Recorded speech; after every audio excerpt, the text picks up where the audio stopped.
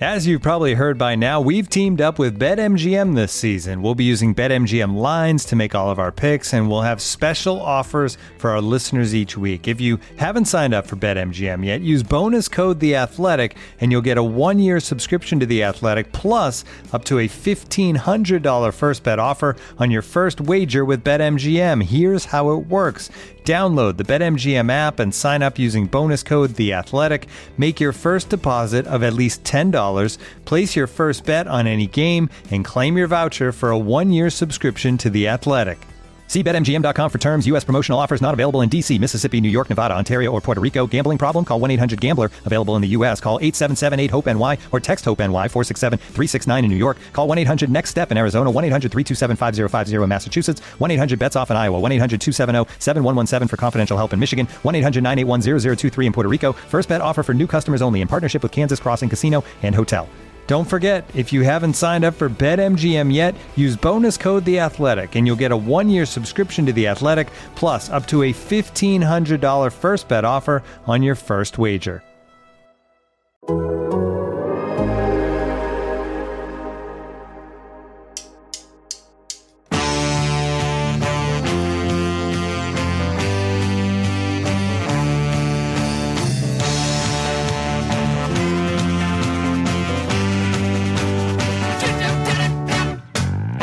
Everyone, this is the Total Soccer Show. I'm Ryan Bailey. The Champions League group stage has come and gone a bit quicker than usual, and joining me to go through all the continental action with a fine-tooth comb is the tactics tour de force, the formation sensation, the XGOG, Sam Tighe. Sam, how are you, sir? I'm good. That is quite the intro. That's even better than Jack does it on my own podcast, so I appreciate the effort. I really enjoyed writing that this morning. I hope you'd enjoy it. And the XGOG I was particularly pleased with. Yeah, for sure. The formation sensation's pretty good too. Don't derail any of this. This is all 10 out of 10, every part. So, Sam, it's, we go back a long way. In the early days of Bleacher Report soccer coverage, I want to say in 2013-ish, we used to do a lot of videos together. We've hung out a lot. We used to go on Sirius XM together back when they deemed it appropriate for me to have the airwaves over there. And we've also done something very special together. We've had a Nando's together, which is the greatest bond that two friends can have, right? Absolutely. I was hoping you were going to mention that, because if not, I was going to jump straight in with, and actually we've done something more important than, work together. But yeah, that Nando's, or we've had several Nando's actually. We've had more than one, but every time Ryan drops in into London, we try and get there. And I'm sure America has heard all about Nando's. I'm sure some of America, or they must have Nando's now, right? Surely we've got to that point. I've been to 2 different Nando's in this country. They seem to be concentrated around DC and sort of Maryland. There's one in Chicago. I've been to one in Chicago and I've been to one in DC. But I've looked at the Nando's USA website and I sort of send them a tweet every now and then saying, "Come to where I live. I want Nando's." Yeah. Do you just go around the country looking for Nando's? Is this one of those Eddie Stobart situations? Yeah, I do Nando's tours. Yeah, and I take photos and I have a little logbook. It's a thing. It's a thing, Sam. Anyway, I've got a couple of things to talk about with you before we get into the action of the Champions League group stage, Sam. Some tweets I've seen from you, particularly this morning. First one, you appear to have a Jack Grealish signed shirt in your possession. How did that come to you? Yeah, rich reward for 6 years of Jack Grealish propaganda on every medium available to me, audio, video, written, whatever. I also shout at people in the streets when they're not looking to make sure that they're aware that Jack Grealish is one of the most wonderful players. He's a favourite of mine, and thanks to his brother, Kevan, who I loosely know, over the course of a pandemic, I have managed to order a couple of Aston Villa shirts to the Grealish family, have them signed, and eventually sent back. And they actually arrived this morning. And my fiance got one as well. So got a nice little message on them from both. So it's very nice of Jack to do that. It's for my display. Unfortunately, Alex Oxlade-Chamberlain, my signed Oxlade-Chamberlain shirt, is about to be dethroned. And this is a tough time for Alex, I'm sure, because on the one side of my display, I have Marcus Rashford, MBE, signed, and Grealish is about to replace Ox. So hopefully he doesn't see that and get too upset. You haven't got enough room for all three. Come on. I'll put Ox up somewhere on a different wall. But it means I've got to get the nail kit out. You know how there's some sort of modest sort of film stars who put their Oscar in the bathroom in the toilet? Maybe you could do that with Ox or something. That sounds really rude. I won't say that. Anyway, there's another. Oh, and by the way, did you get a shirt signed by him because he was going to send you shin pads, but they're too small to get a signature on? Yeah, they put it on the scales at the post office and it came up with just 0.000 kilograms. So didn't register, couldn't send. That's one of my bugbears. And another one of my bugbears, I don't know how to approach this, Sam. This is a really difficult topic, but you tweeted this morning that you don't like tea, that it's horrid, and that you are, quite rightly, a terrible Englishman. Who hurt you, Sam? What happened here? I mean, at least I'm self-aware. Like, I know that I'm not performing my due diligence as an English person. Like, I'm aware that I'm a failure of this country, but a cup of tea is gross. And look, it's obviously that's frowned upon in England, but I just don't like it at all. In fact, my tweet was a bit stronger. I said, when you drink a cup of tea, you need a bucket to throw up in afterwards to accompany it. But it's just not one of my things that I like at all. I don't go against the grain on purpose, but there are definitely quite a few things that I just don't like that everybody else does. Avocado is another. So hang on. Do you drink coffee? Oh, yeah. So you drink coffee but not tea? I'm trying to get my head around. What is it about tea that offends you? I really need to get into this because I have about 8 cups a day. I don't know, mate. It's just, look, taste buds are different everywhere. I don't know. I mean, I drink black coffee with no sugar. So I clearly like... my taste buds swing a certain way. I like ridiculously stinky blue cheese, like really bad stuff. I like the craziest, like weirdest strains of mushrooms and dried out mushrooms that other people turn their noses up. And yet just like what you would consider to be a fairly bland drink, a cup of tea, I can't stand. I absolutely can't stand it. I don't know what it is. I can't explain it, but all of our taste buds are different. You're a strange man, Sam, but we love you all the same. Before one more thing before we get into the Champions League group stage, what are you up to right now? Can you tell us a little bit more about Ranks FC podcast, please? Yes. So, well, having worked for Bleacher Report for the last 8 years or so, there's been some changes at BR on a structural level, and one of those changes was that they have dropped the BR Football Ranks podcast. So myself, Dean and Jack, if any of you have already listened to that or do listen to that on a weekly basis, will know that we've decided to make a go of it on our own independently and relaunch as Ranks FC, which is basically the same thing, but it's ever so slightly different, thanks to the lawyers. And we're just carrying on what we love to do. Our favourite part of the week was creating that podcast together. And we continue to do that on a Wednesday under the form of Ranks FC. And we also have a Patreon, so we record on Mondays and Fridays as well. So we're up to 3 episodes a week, which is something we always wanted to do, but we're never allowed to do at Bleacher Report. So, we've been given some creative freedom and some license, and we're enjoying it. And if you are interested in checking it out, or if there is a reason I can give you to check that out, then we recently interviewed future Ballon d'Or winner and US men's national team captain and winner at the 2026 World Cup, Chris Richards. And we got about 40 minutes with Chris, and he's a wonderful kid. He's really, really nice. He's a great interview. So if you want to get to know Chris Richards just off the back of his first cap for the US national team, then that may be something you are interested in. I leave it to you. I'm sure it will be, and I'm sure his name might come up when we talk about his team later on in this chat. Shall we get to it, Sam? Shall we talk about some Champions League? We've definitely spent way too long not talking about Champions League. So, yeah, let's go. I mean, it's important to talk about Nando's for a couple of minutes, a niche restaurant that people don't really have in the US. But I think we'll get to it anyway. Rather than going through all 72 games minute by minute, I think we're going to sort of look at some categories here, answer some listener questions that have come in. Thank you very much if you sent in a question. Sam, it's been a strange year in many ways, not least in the Champions League, with this group stage being a little bit more bunched up with games coming week on week. What's your thoughts on the group stage overall? How has it compared to previous group stages? And how have the consecutive match weeks and the fixture pile-up that we've seen affected the quality of play? Well, I mean, it's been relentless, hasn't it? Absolutely relentless. Game every 3 days, back-to-back-to-back match weeks in the Champions League. And then as soon as you think you're free from that, somehow they've managed to cram like 4 international games into 10 days or something like that. And then you come back into the league and it's Champions League, Champions League. It's been ridiculous. And I'll be honest, I haven't enjoyed the Champions League group stage probably as much as I usually do. And I'm sure that is down to the congestion of the fixtures. I'm sure that that's because you're no longer on a position where, you haven't seen a Champions League game for like 14 to 18 days. And, there's enough time in there for you to get really excited about it again. You're quite literally hit with it in the face pretty much every week that runs. It's been a bit, I think I sort of drowned in it a little bit, to be honest with you. There's been a ridiculous amount of football on, which is always great. But certainly my fiance has been a bit confused as to why every Tuesday and Wednesday I'm unavailable to do anything but watch the TV. And I think it's really starting to grind on her a little bit as well. So thankfully the group stage is over for a bit. But so in terms of enjoying the Champions League, I think that's definitely affected it. In terms of the actual quality of the play, I'm not so sure it's affected the Champions League play. I think it's probably had a knock-on effect in the domestic football sense.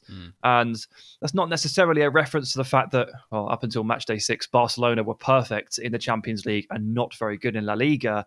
But the quality, like the prioritization, I think, is across the board. Is the Champions League is obviously the most important competition. And you're looking at teams like Real Madrid and Man City kind of going along a little bit too slowly in the league. Same for Barcelona, arguably the same for Juventus as well. There's quite a list of teams here that haven't really been that impressive or convincing in league play. And I'm pretty sure it's because they're of prioritization and because they're definitely looking at those Tuesdays and Wednesdays and getting that done, because it's been so hectic. They've kind of got no choice and they can't afford not to be there in February to pick it back up again.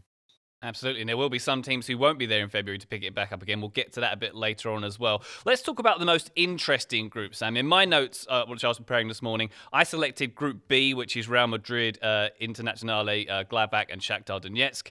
And I thought Group H as well, Paris Saint-Germain, Man United, RB Leipzig, and Istanbul Başakşehir. Those being the two most interesting groups in terms of what happened and what went down. And I noticed that you have picked the two same groups to answer this question. Yeah, I mean, I'm completely and utterly with you there. The balanced nature of B with Madrid, Gladbach, Shakhtar, and Inter was fantastic, and the early results that really sent this one off the cliff, like when Real Madrid got turned over by Shakhtar, like quite convincingly in their own backyard. There was enough intrigue there and enough of an upset early on to kind of tip this group upside down a bit and put everybody on edge, which made every single match day brutally important. And unlike other groups, like for example, like Group A, with a clear weakest team in Lokomotiv Moscow, and other ones as well, Group D with like Midtjylland, and there's a few that just have a very obvious like weak link in. This had none of that, absolutely none of that at all. And Inter were struggling along. They've had a relatively bad start to the season. Have obviously picked up in the last couple of weeks. Shakhtar got that shock against Real Madrid. Real Madrid got that last-minute goal against Gladbach. Then it all comes down to the final day. This was amazing, and obviously H was fantastic. And the only reason it was fantastic is because, let's face it, like Manchester United lost to Istanbul Başakşehir somehow, and that basically opened this entire group out, didn't it? That was the only point that Istanbul Başakşehir actually picked up in this entire group. And had that not happened, I guess United would have probably made it through this group, to be honest with you. It wouldn't have been such a dire situation. And having beaten Leipzig 5-0 earlier on in the tournament, to have to come down and beat them away from home again to secure qualification, how do you get yourself in that position? So in terms of drama, this was all the way up there. I'd probably take B over H because all four teams were involved to the bitter end. Yeah. But these were the two standouts, definitely. Definitely so. Now we'll get back to B in a second, but let's focus in on H for a second. As you picked up on Manchester United, who beat PSG on the opening day of this group, and as you say, got a 5-0 win over Leipzig, and then end up, having a 3-2 loss to them as well. How does Man United's journey through this Champions League group work? And we've seen this sort of dynamic of Manchester United games where they start poorly and sort of wake up in the second half. What's happened to Manchester United in this Champions League season? I have no idea. I don't know. I really don't. We have to talk about Man United quite a lot for obvious reasons. And on Ranks FC at the moment, we are just sort of trying to dodge the subject because no matter what you say about them, good or bad, they'll basically make you look foolish the other way in the next possible game. You also can't really take their last game as a foreshadow of anything that they might be likely to do in the next 2 games. None of it makes sense. You can't judge them on a game-to-game basis. You can't judge them on a half-to-half basis. They create some fantastic moments, which has led to about a good portion of my Twitter timeline renaming them to Individual Moments FC. And they just call them that now. They don't call them Manchester United. They're called Individual Moments FC. And that is a simultaneous slight on Ole Gunnar Solskjaer and his relatively poor coaching, I would say, in terms of setting up a team and game planning. And also praise for someone like, Bruno Fernandes, who can just click his fingers and decide, yeah, I'm going to win this game for my team. And that is kind of how it works, isn't it? And even to the very end in that Leipzig game, they were battered for like 70 minutes. They were 3-0 down. And yet we got to a point in the 85th minute where I don't even remember how it happened. It's all gone foggy. But they got 2 goals. They got like a very strange penalty decision. Then they got a second goal. We were like, hang on a minute, they're going to draw this. What the hell? How on earth are they going to manage this? They are an absolute mystery. An absolute mystery. How do you go from 5-0 against Leipzig and scoring some of the goals that they did so, and Marcus Rashford playing as he did, to that defensive sequence against Basak Zahir? I'm sure you remember it when Demba Ba he dribbled like 60 yards through on goal and scored. Yeah. Unchallenged. No one was even on the halfway line to defend the lone striker. I don't understand how these two things are the same team. I just don't get it at all. I can't explain it. Yeah, so for that last match day of Manchester United, when they went 3-0 down, my father-in-law is a die-hard Man United fan, and I was texting him, I hope your Thursday evenings are free coming up soon. And then they go 3, and it was 3-2, and I was like, oh, I'm going to have a really embarrassing need to rescind this text message very soon. But thankfully for me, not thankfully for him, it held out. RB Leipzig, Sam, in that group as well, looking pretty strong, showing that there is life after Timo Werner. We've got a question here from Daniel Cervantes. How far can RB Leipzig make it in this year's Champions League? Can they possibly make it all the way to the finals and have a showdown with current holders Bayern? I think yes. I genuinely believe that they can. They've got a fantastic manager and they've got a fantastic crop of players. The manager is tactically very intelligent and can produce very confusing game plans, but they work. What we saw against Atletico Madrid, what they rolled out against Atletico Madrid in the July games with the weird 4-2-3-1, but it wasn't because it was more of a 3-5-2. But it wasn't because it was more of something else, with Konrad Laimer playing centre midfield and right wing back simultaneously, which is kind of what Amadou Haidara is doing right now in his role. They are just curious and weird enough to basically pull the wool over enough teams' eyes to get all the way, and not to mention they have the quality and they have the manager as well. So yeah, they lost Timo Werner, but they've got a serious team of players here. They bought Dani Olmo in January, probably knowing that Timo Werner was going to go, and Amadou Haidara has come through. Ibrahima Konate is back. Angelino is unreal. Like, he's so good. He's one of the best left backs in the world, I think, probably. I loved your pronunciation there, by the way. That was lovely. Do that again. Thank you. Angelino. Love it. Lovely. I'm sure he loves it too. I don't. Is that actually it's probably how you say it, right? I mean, he's Spanish and that makes perfect sense to me, yeah, but I don't think I can pull it off. It makes sense, but yeah, they're an amazing team, and we just watched them go toe-to-toe with Bayern Munich at the weekend and draw 3-3 and play really, really well, and they play the right type of football to get the better of quite a lot of teams. So I would pick Leipzig as a dark horse if they even qualify as a dark horse right now. Well, given that 3-3 draw with Bayern at the weekend, I would love to see that as a final. And obviously the last all-German final, what was it, 2013, when we had Dortmund against Bayern. That was a pretty spectacular event as well. So I'd certainly would look forward to that. That's some good positive encouragement for RB Leipzig. Let's see, I can do funny accents too, Sam. There you go. So let's jump back to Group B, if you don't mind, with Inter Milan. You touched on them a second ago. They are doing not bad in domestically, second in Serie A. I believe the only game they've lost domestically since July is the Milan derby. What happened here? Is it just a weak squad? Is it something Antonio Conte did? Well, Conte and European football don't really get on, do they? Just to begin with. But from memory, and obviously I've watched a lot of Champions League, so I'm just trying to file through the banks here. But what I do have is a resounding image in my mind of 90th minute goal line things happening to Inter Milan. Have you noticed this over the course of the... Yes. I mean, like last night with Lukaku getting in the way of Alexis Sanchez's goal-bound header that would have won them the game and put them through was really funny. And I do have sympathy for him because you're never going to ask him to get out of the way because football happens so goddamn fast. It's also just kind of unlucky because if he was 1 yard to the right, he'd be in the correct predator's position to pick up the pieces. But that was, I feel like when they played in match day 1, this happened again. Like Lukaku was there scoring in the 90th minute, they've conceded in the 84th. It was just sometimes football's weird margins swing so violently, and over the course of a very, very short, a small sample size of 6 games in the Champions League group stage, you could just fall on the wrong end of them sometimes. I'm just trying to look through the results here. They lost. I watched the game when they lost to Madrid away, and to be fair, they were defensively shambolic. Yeah. Hakimi played a hospital pass through and completely screwed his team over. They were absolutely rubbish in the return leg against Real Madrid at home. But that was during their absolute peak wobble that they had about a month ago. Yeah. And yeah, I think they just kind of, Inter have confused me all season long, because they don't, for the first time ever, I can't really define an Antonio Conte football team as anything in particular. I can't say it's this, that, or the other.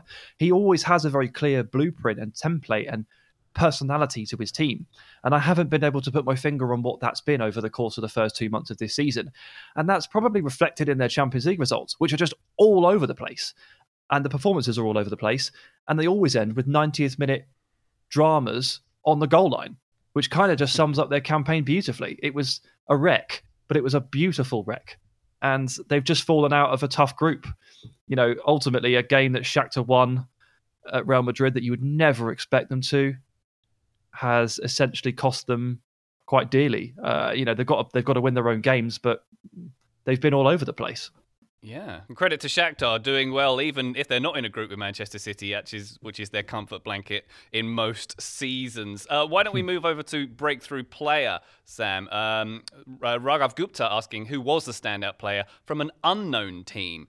I'm going to interpret an unknown team as maybe a team that's not top 5 league, maybe? Yeah, maybe. If so, from Salzburg were a lot of fun. Yep. They were a lot of fun here, and they've got some really good players, as they almost always do. Obviously, last year we watched Erling Haaland and we watched Takumi Minamino play really well, and this year they've got another new crop of players. Enoch Mwepu would be my pick, even though the Twitter logic would be that you take Dominic Szoboszlai here, who is just a wonderful dead ball and free kick taker, and strikes a mean strike, doesn't he? But his overall influence on games doesn't always come through, and he's not the assertive playmaker, the dominant playmaker that I think maybe his Twitter highlights would suggest that he is. Well, he sounds perfect for Arsenal then, Sam. Yes, not quite as good as people think he is. Perfect. Send him to Arsenal. I think he probably needs to stick around a little bit longer. I think there are layers being added to his game by Jesse Marsch that need to be added before he makes a move. Although to be honest, if I had to put money on it, I'd say he probably does move too early in January anyway. But there is another midfielder who plays on the right side of their 4-4-2, because Szoboszlai plays on the left, but he's more of a central midfielder. And Mwepu plays on the right. Again, much more of a central midfielder. Doesn't stop running. Incredibly tenacious, hoovers up the ground, has an amazing passing range, an amazing ability to swivel out of danger. Just technically brilliant, physically brilliant, and I would say Mwepu was excellent in most games that I watched, and is ready for a big move. Like, he could play for a top 4 team, no problem. Good endorsement. So if quite often there is a player in the Champions League group stage who sort of makes a few headlines and gets on the transfer back pages. It seems like it's Szoboszlai who is that man at the moment, who's been linked with Arsenal and also with Real Madrid, I believe. Yes. Is he going to be the one who gets the big money, or do you think it will be Mwepu or someone else? No, I would say it's probably going to be Szoboszlai. I'm pretty sure Marsch has already said that he expects him to leave, and I've definitely seen reports of a 22-ish million release clause, which is peanuts in today's game, isn't it? So even if you don't want to start him immediately and make him a key component of your team, it's ultimately probably going to be a case of, well, we should buy him before someone else does. And if he needs 6 months to adapt and get into his groove, no problem. We can stomach that. So yeah, it will probably be Szoboszlai, and he has incredible highlight reels, so that helps. That always does help. But I'd say there are a couple of players at Salzburg that are more ready overall, but also he's a different type of player to them anyway. Look forward to seeing him beside Granit Xhaka and all the joy that will Please bring. Don't do that to me. Please. I really like Szoboszlai. Really like him. Don't do that. Next category, Sam. Biggest winners in the Champions League. By points, it will be Bayern Munich and Manchester City with both 5 wins and a draw. But for you, who was the biggest winner out of this competition thus far? I mean, yeah, if you take it away from literally points, then I've got to say Gladbach, because I think I'm right in saying that this is the first time they've ever reached the knockout stages of the Champions League. And sounds right. I mean, yeah. I mean, you can see the players huddled around someone's iPhone at the end of the game. Did you see when they were watching the dying embers of Inter versus Shakhtar? They watched Alexis Sanchez head the ball against Lukaku, and they were celebrating. That's really special. And look, that group was so evenly poised. And if you just measured the clubs on paper strength, then obviously Gladbach are third or fourth in terms of on-paper strength. They're not as good as Inter or Real Madrid when you measure them player by player. So they've upset the odds to get through, and it happens to be a landmark moment for the club in this competition, which to me makes them the biggest winners. Very good, very good. Well, why don't we talk a bit about Bayern Munich while we're in this category, who are obviously the holders and the favourites to be winners in this competition this year. Question from Sean Hardgrove. Looking ahead to the next round, who would be the most challenging draw for Bayern? Who would you like to see him come up against? Who would give him the sternest competition, Sam? Well, this is the beauty of, one, winning the group, and then two, the fact that you can't draw Atletico Madrid because you've just been in the group with them. And the other quite convincing team actually is probably Leipzig, and they can't draw them either because they're also German. So in the round of 16, they're looking at Porto, Sevilla, Lazio, Barcelona or Atalanta. Now, usually Barcelona would be a bit of a red flag there, but we'd be kidding ourselves if we think that that's like a genuine problem draw for Bayern Munich at this stage, based on what we've seen over the course of 2020. And I think the toughest draw here is Atalanta. I think I saw another question as well about, who can push Bayern Munich, who can realistically stop them. It was John Hayden, wasn't it, there, who's asking about, who matches up quite well with Bayern Munich, and Atalanta are one of those teams. I think the team that matches up well against Bayern is the team that is brave enough and willing to attack them and go at them, because, Bayern are a machine and they don't tend to lose games, but you've seen exactly the same as what I've seen over the last 4 months. They always win, but they leak chances. They play with that really high line, they play with high pressure, and when you can squeeze through, they end up relying on Manuel Neuer quite a lot. And particularly without Alphonso Davies' pace, Neuer's been pulled into action more and more over the course of the last 2 months. And against Salzburg in the groups, they were very, very lucky to win that game. Like Salzburg battered them for a full first half and missed chance after chance after chance. And Manuel Neuer came to the rescue over and over. This is a team that, if you are brave enough to fight fire with fire and to attack them and to go at them and to play directly into them, you have to take your chances, obviously. And the problem is that these teams are not taking their chances when they're playing this way. And the final result, maybe the scoreline, sometimes doesn't quite tell the whole story. But if you do have a clinical night and you're willing to go at their throats, you can beat them. So Atalanta is one of those teams. Leipzig is one of those teams. Liverpool is definitely one of those teams. And I have to presume that PSG are still that team, because that final was close and PSG just missed all their chances. So those are 4 teams for me, to answer John's question, that are built in the right way and attack in the fearless way that can hurt Bayern. Thank you for both those questions. I'll throw one more name into the mix. You did mention it there, Sam. Porto, could they be a sleeper? I mean, technically they were seeded in pot 1 and were technically the top team of a group which had Manchester City in it. They did sell a few players in the summer, and but they still held their own pretty well. How would they match up with someone like Bayern? I worry that it sounds a bit odd, doesn't it? Because Porto have been pretty solid in the groups in terms of goals conceded and stuff. They've really turned up. They've been pretty obstinate and difficult to beat. The less said about their domestic campaign, actually, is the better. They've definitely turned up for the Champions League nights, in line with what we were talking about earlier. I do think that Porto probably lack. They probably don't quite play in the right cutthroat way to really put Bayern under pressure. And when you try to grind through games against Bayern, and when you try to sort of manage the game and try to nullify them first, and then sort of pick out your own chances when you can, you just don't win that game. That Bayern win that game every time. So I think systematically they kind of match up a little bit poorly, and look, Porto have done really well to get out of the group. They almost always get out of the group, like 75% of the time they qualify for the round of 16, which is great. But they don't often get much further because ultimately it's a lack of elite quality starts to hold them back when they really hit the big boys. And talking about the big boys, or maybe not talking about the big boys, why don't we talk about the biggest losers? When I was thinking about this category, Sam, I was thinking about someone like Manchester United, who we've touched on, but also Marseille, who, have Andre Villas-Boas, who, look like they'd strengthened their squad a little bit over the summer as well. But finishing bottom of that group we just talked about with Porto and having just a solitary win, I was pretty disappointed in their turnout. Who was the biggest losers for you?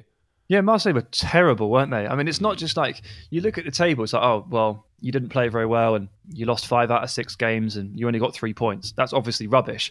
And then you look at the actual results as well. Right, lost 1-0 to Olympiacos, lost 3-0 to City, lost 3-0 to Porto, lost 2-0 to Porto. Then they won a game randomly. That was odd. And then they lost 3-0 to Man City. Not only did they lose 5 games, they failed to score in 5 games. Right? Minus 11 goal difference. I'm going to flick through the table to see if there's a worse one. Yeah, Ferencvaros on minus 12. So for a team of Marseille's calibre and with the players they have at their disposal and the history as well and the expectation, to do marginally better than Ferencvaros is that's embarrassing, man. Like that group as well. It's not like they got given, Gladbach, Inter and Real Madrid, is it? It's like they got given some games there that should have been like closer and should have probably brought them some points. They didn't get a single point off Olympiacos, man. Oh no, they did. Sorry, they beat Olympiacos. They didn't get a single point off Porto. And they lost one. They lost one to Olympiacos. It's just so poor. Marseille were really bad. There are teams in the group stages that you don't expect anything from, like Lokomotiv Moscow, like happy to be there. Midtjylland, pleased to be around. Zenit, you're not expecting that much. Ferencvaros, just happy to get on the plane. But Marseille, come on. So I think something went wrong with AVB's PowerPoint presentations in Marseille. That's all I can figure for that one. Yeah, I mean, he tried to take the pressure off himself by suggesting that football should retire the number 10 shirt across the board when Diego Maradona passed. Do you remember that? I was like, Andre, that is take. First of all, that is insane. And second of all, don't think that for 1 second that has meant that I haven't noticed that your team didn't score in 5 of 6 games. If we're retiring the number 10 shirt, then we're retiring Jude Bellingham's Birmingham shirt across the game as well. I think that's what we have to do. Yeah, well, you see, Birmingham City have closed their academy now. Yeah. So they've retired Bellingham's shirt and just closed the academy. Wow. Hilarious. Quite an impact. So that's the biggest losers. Well, I suppose we add into there. Can we add in Manchester United and Internazionale as the 2 other main losers? So, yeah, I mean, there's a case for Inter as a loser, obviously, and it's a clear case. And if you think that, fine, whatever. But I'm seeing it as a win from an extremely selfish perspective because I predicted Inter to win the Scudetto this year, and this only enhances their chances, surely. I mean, they don't have to leave the country to play a game of football now until at least next August. So this is great. This is perfect for Conte. He can just smash through the league, and Scudetto wins, Sam wins, everyone wins. Apart from all the other Serie A teams, of course. Yeah. All right, Sam. This is great stuff. We're going to talk about the star players, the biggest surprises, maybe even the best game of the competition so far. But right now, we're going to take a quick break to talk through some of our sponsors. First, a message from our friend Paul Tenorio. Looking for an assist with your credit card, but can't get a hold of anyone? Luckily, with 24/7 US-based live customer service from Discover, everyone has the option to talk to a real person anytime, day or night. Yep, you heard that right. You can talk to a real human in customer service at any time. Sounds like a real game changer if you ask us. Make the right call and get the service you deserve with Discover. Limitations apply. See terms at discover.com/creditcard. This episode is brought to you by Michelob Ultra, the official beer sponsor of the NBA. Want to get closer to the game than ever before? Michelob Ultra Courtside is giving fans the chance to win exclusive NBA prizes and experiences like official gear, courtside seats to an NBA game, and more. Head over to MichelobUltra.com/courtside to learn more. This episode is supported by FX's Welcome to Wrexham. Celebrity owners Rob McElhenney and Ryan Reynolds' small-town Welsh football club has finally been promoted into League Two after 15 seasons in the National League. Dedicated staff and supporters celebrate the team's return to glory while bracing for the newfound challenges that come with being in a higher league. Will Wrexham AFC stand up to the challenge and rise again into League One? FX is Welcome to Wrexham, all new, Thursdays on FX, stream on Hulu. This episode is brought to you by Michelob Ultra, the official beer sponsor of the NBA. Want to get closer to the game than ever before? Michelob Ultra Courtside is giving fans the chance to win exclusive NBA prizes and experiences like official gear, courtside seats to an NBA game, and more. Head over to MichelobUltra.com/courtside to learn more.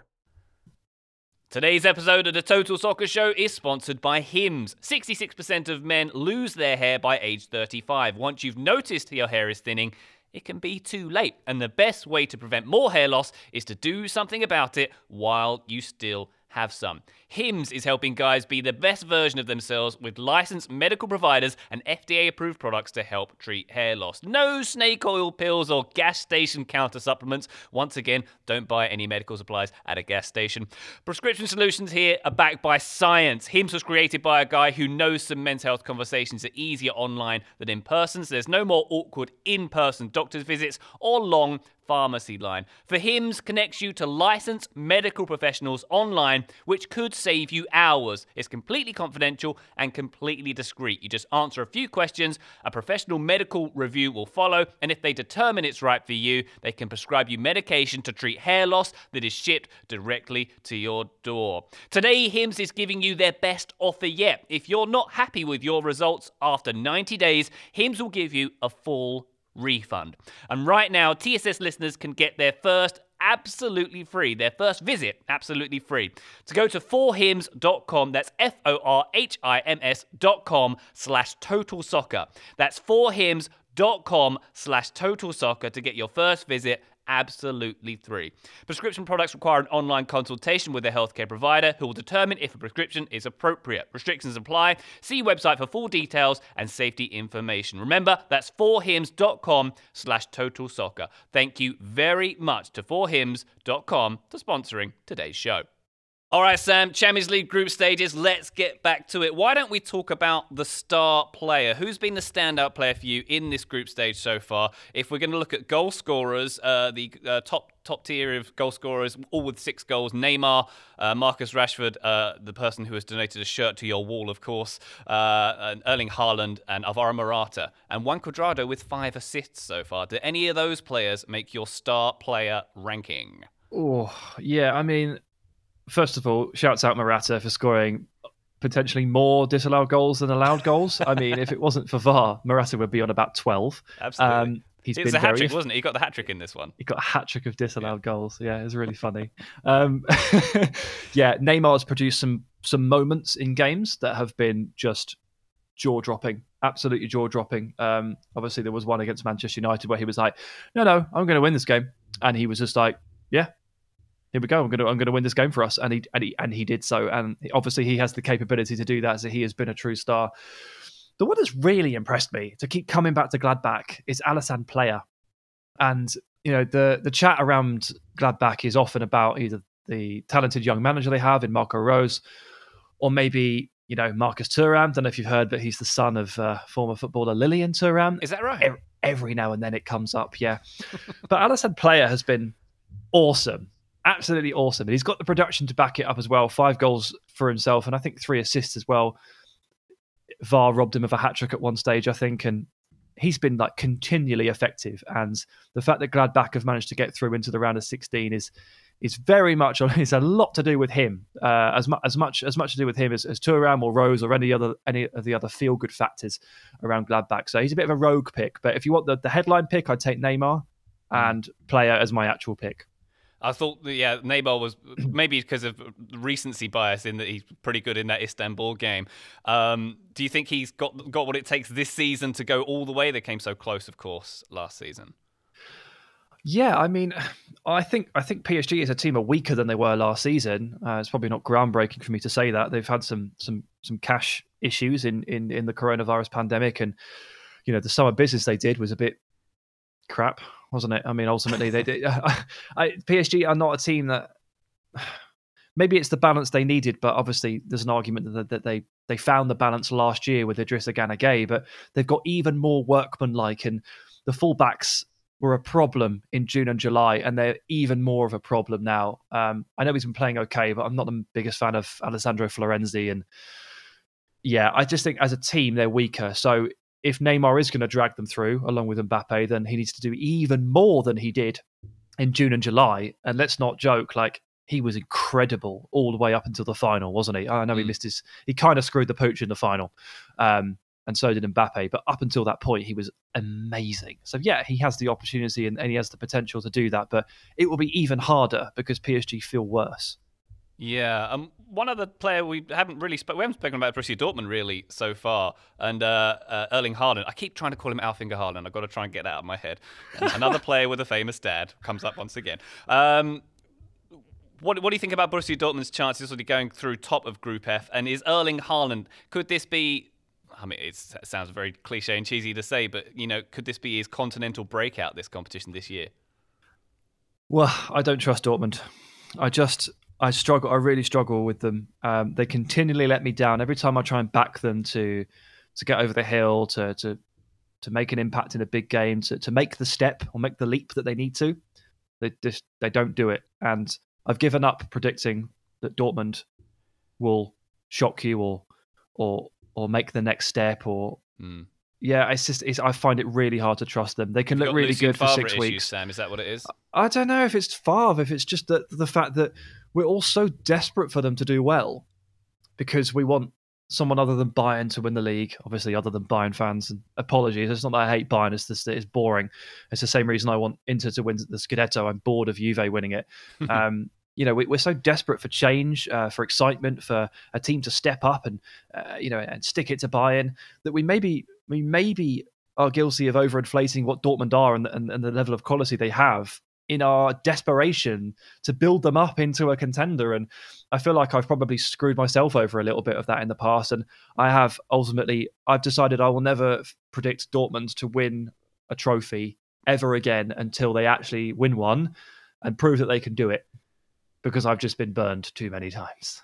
So let me put this question to you then, Sam. Dortmund have got a lot of talent, obviously, with Haaland, with a lot of great English players, with Bellingham, with Sancho, with Gio Reyna, which we have established on this show is definitely English, born in England. There's no question about that.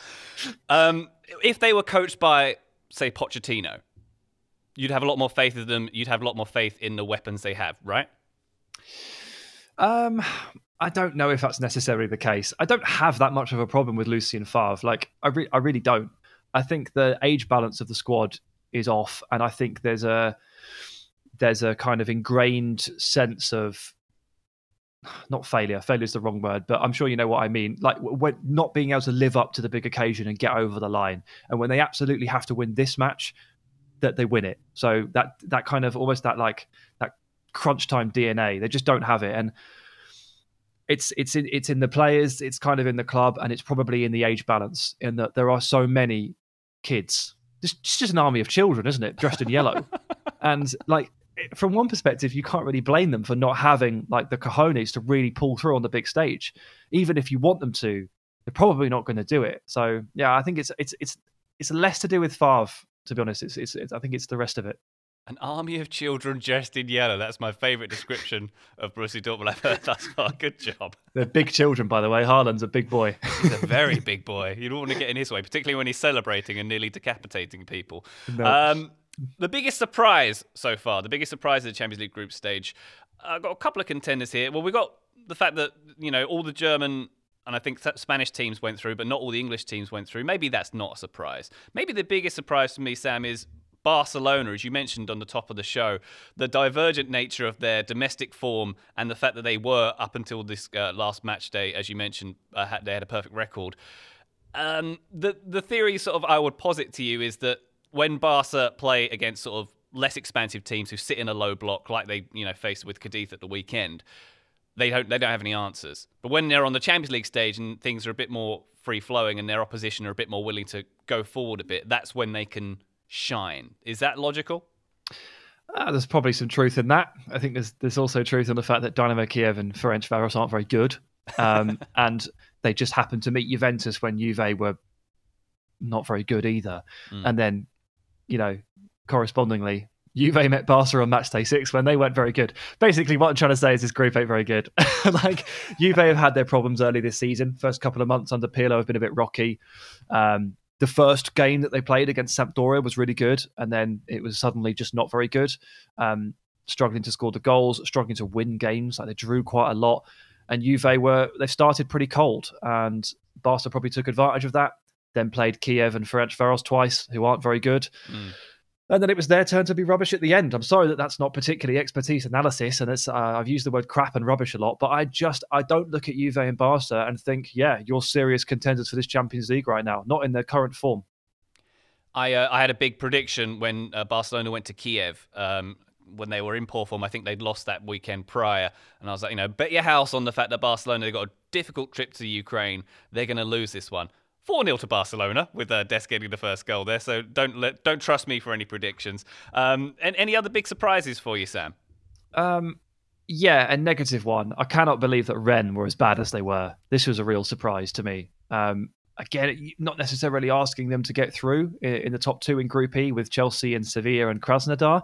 Yeah. But on paper, they're definitely better than Krasnodar. And Rennes came into this, had a really good campaign last year, and come into this campaign, and they've made some good signings, and they've got some really impressive players like Amari Traore at right back is really good. You've got, you're looking at Mawassa at left wing back, very good. Terrier, I'm a big fan of. Camavinga is obviously the starlet in there, and it just I don't know exactly why it hasn't caught fire. I mean, I know Rafinha and Edouard Mendy are very good, but this good to make them look this bad, because they've been poor in Liga as well.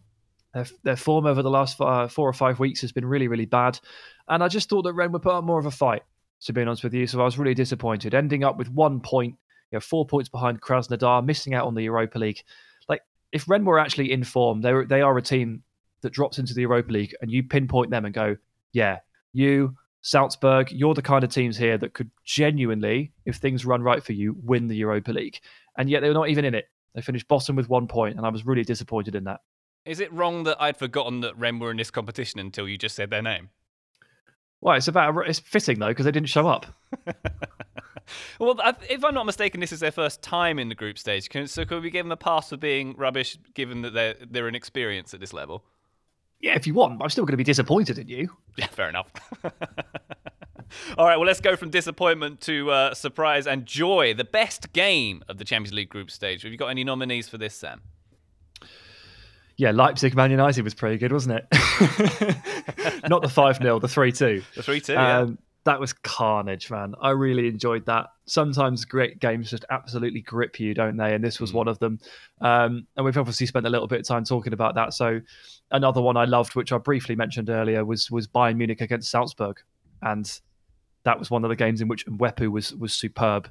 One of the games in which Szoboszlai actually missed not a half-open goal, but it was a one-on-one that he definitely should have scored. And not only did he miss it, he hit it 40 yards over the bar.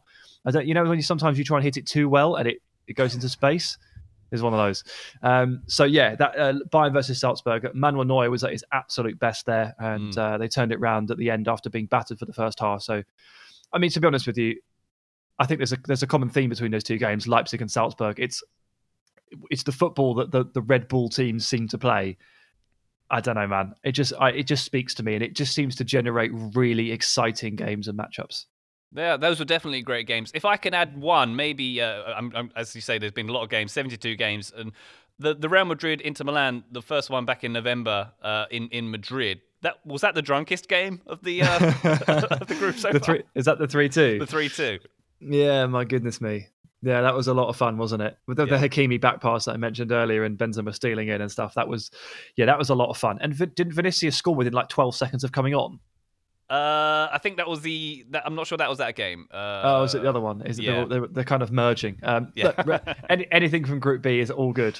Yeah, that same night actually was Gladbach getting the 6-0 over Donetsk, in which your boy Plié got his hat trick as well. So that was a strong night.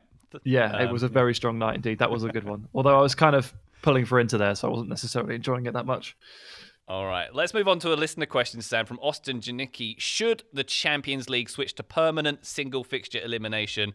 And why is the answer yes? Asked Austin. I'm backing the vibe here from Austin because I love the way it was single elimination last year. The MLS playoffs as well have been single elimination this year and last year as well. I'm all for it. How do you feel, Sam? So there's quite an important logistical question there, which is if you top the group, then do you get the home leg and that's it? The first leg is the home leg, and the group toppers they play at home, right? Yeah. Okay, sure. And then what happens in the quarters? Who gets home advantage in the quarters? Random draw. Random draw. That's what we're going with. We're going with random draw. Well done, Ryan. Well done, Ryan. You've ruined the Champions League. Neutral venue. I don't know. Put them all in Lisbon again. I don't know. I guess that's probably an issue that needs ironing out. But I absolutely loved the single knockout format. It was incredible. It made it feel like a World Cup, and I loved every single second of it. But the truth is, I also adore the double legs and the home and away factor because it just gives me more Champions League knockout stage football. I'm not in the business of trying to remove Champions League knockout stage football from my calendar because it's my favourite bit of the sport, my favourite part of my calendar. So I don't want to half the number of games I get to watch. So no, I'm not in favour of it, although I definitely understand why people see it that way because it was so good. Yeah, and also it might be quite useful in this season of seasons, Sam, with the fixture pile-up we're already having, and when we look to next year in February and March and how fatigued and injured certain squads may be, single elimination might be more appropriate this season, right? Yes, quite possibly. As a one-off, I'd say it's probably it would be justified this season for sure. I'm sure Jurgen Klopp is banging that drum as we speak. Yeah. By the way, they do any early kickoffs for him as well. He wouldn't like. Yeah. That. Oh, by the way, did you notice that in the deadest, rubberest, dead of rubber, dead rubber, Jurgen Klopp started Fabinho and Salah against Midtjylland? What are you doing, mate? Come on. Also, Pep made no subs against Fulham. Not a single one. That was interesting. Don't listen to a word they say about congestion and fitness. Don't listen to it. So you've mentioned Liverpool and Manchester City there. That segs nicely into a question, the big question, I suppose, looking forward from the group stage. Who going to win it, Sam? I think Bayern Munich are the current favourites. Manchester City, if I'm not mistaken, a second, and then Liverpool third if you go by what the bookmakers say. How are you feeling at the moment? I know it's a very dangerous game to predict at this point, and the best team doesn't always win this competition, of course. But where does your instinct lay? Yeah, I usually refuse to answer this question until February. But you know, that's me being horrible. So how about I just lighten up for a second? I thought you were just going to stop there and leave it. No, I nearly did. I usually refuse to answer, but I mean, it's boring, isn't it? But it's very difficult to see past Bayern right now. Although the news that City are above Liverpool in the bookies odds would surprise me a little bit because I'd probably put I think Liverpool is that down just as residual because they've been the favourites in the past couple of years? Is that maybe why City they're not necessarily because of form? God, I don't know. But if it was in a straight knockout game right now, and I had to pick one to survive, I'd take Liverpool over Man City for sure. And I think yeah, some of the teams we talked about earlier with I think Leipzig are genuinely like a top 5 contender here. And since the 4-0 bashing Atletico received at the hands of Bayern Munich, they've actually been pretty sensational, newly balanced. There's a big test for them coming up at the weekend in the Madrid derby against Real, but Atletico have been absolutely amazing for the last 10 games or so, and I'm starting to look at them and putting them in my cluster of teams as well. So officially I go Bayern, but I've got Liverpool, Leipzig and Atletico as the next ones down that are in this little bracket of this could happen. PSG? Nah. It's like I don't believe in that team. I think the overall quality of the team is going to be let down. And yeah, Neymar might absolutely like God mode it and just go crazy, but he's going to have to do that like 6 times. It might just be too much for one man. Maybe so. I concur with you with Bayern and certainly the selection of teams you picked there.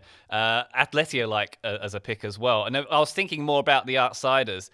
Could you even throw Chelsea in there, given the random nature of a knockout competition? What do you think? Yeah, I mean, if you're then going into selecting a team from the next tier down, it probably is Chelsea. The on-paper quality is is astonishing, and the formula they sort of stumbled across is really, really working. What Chelsea need to hope for in the next 6 months is that the formula they've stumbled on that's working right now continues to work, because if they're asked to come up with another one, it could take them several months, and that will see them knocked out. So yeah, if it lays properly for them, then I'd say Chelsea are probably a dark horse there. They're definitely in the next tier down.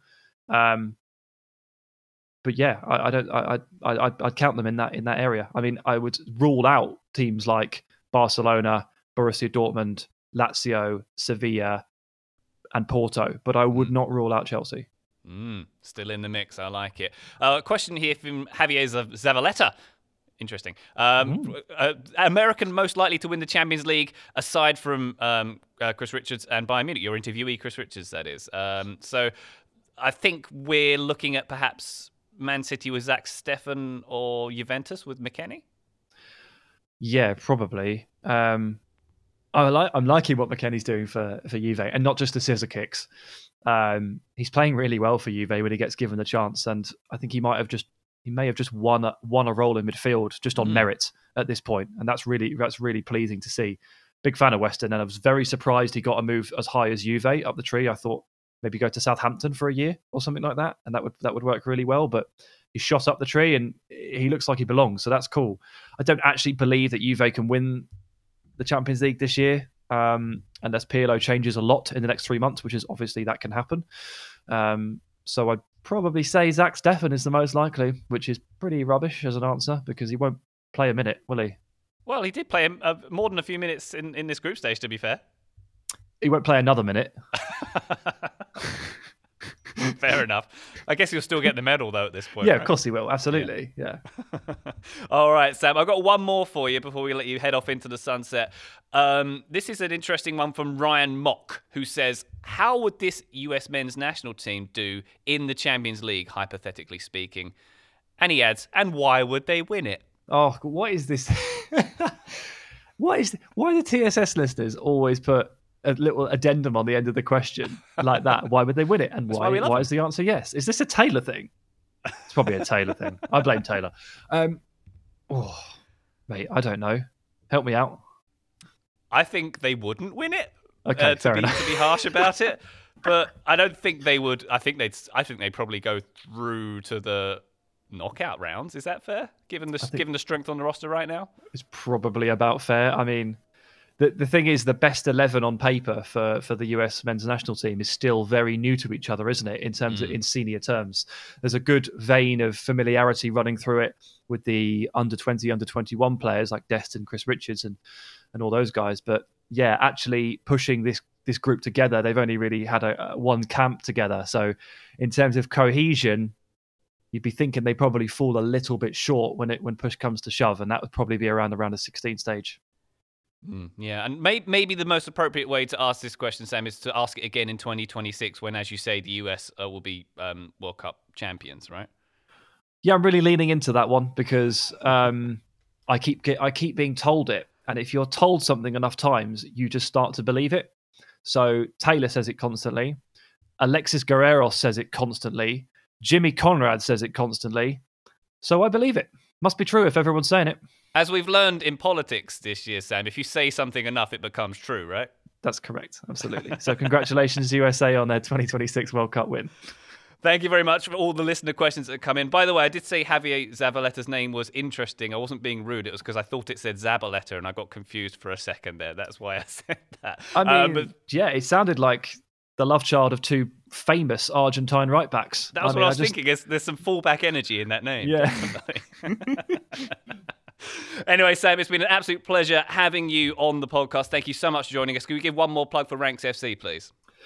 Yes, of course. Myself, Dean, and Jack, former BR Football Ranks, now rebadged as Ranks FC, independent venture. Would appreciate anybody who comes along for the ride if you are interested. If you do have room for another podcast alongside TSS, that is. And if there is something I can sucker you in with, it is that we have interviewed the lovely Chris Richards last week. So that may be of interest to you. Wonderful stuff. I'm sure it will be. Sam, once again, an absolute pleasure. I love you. I look forward to our next Nando's meeting. Thank you. Me too, buddy.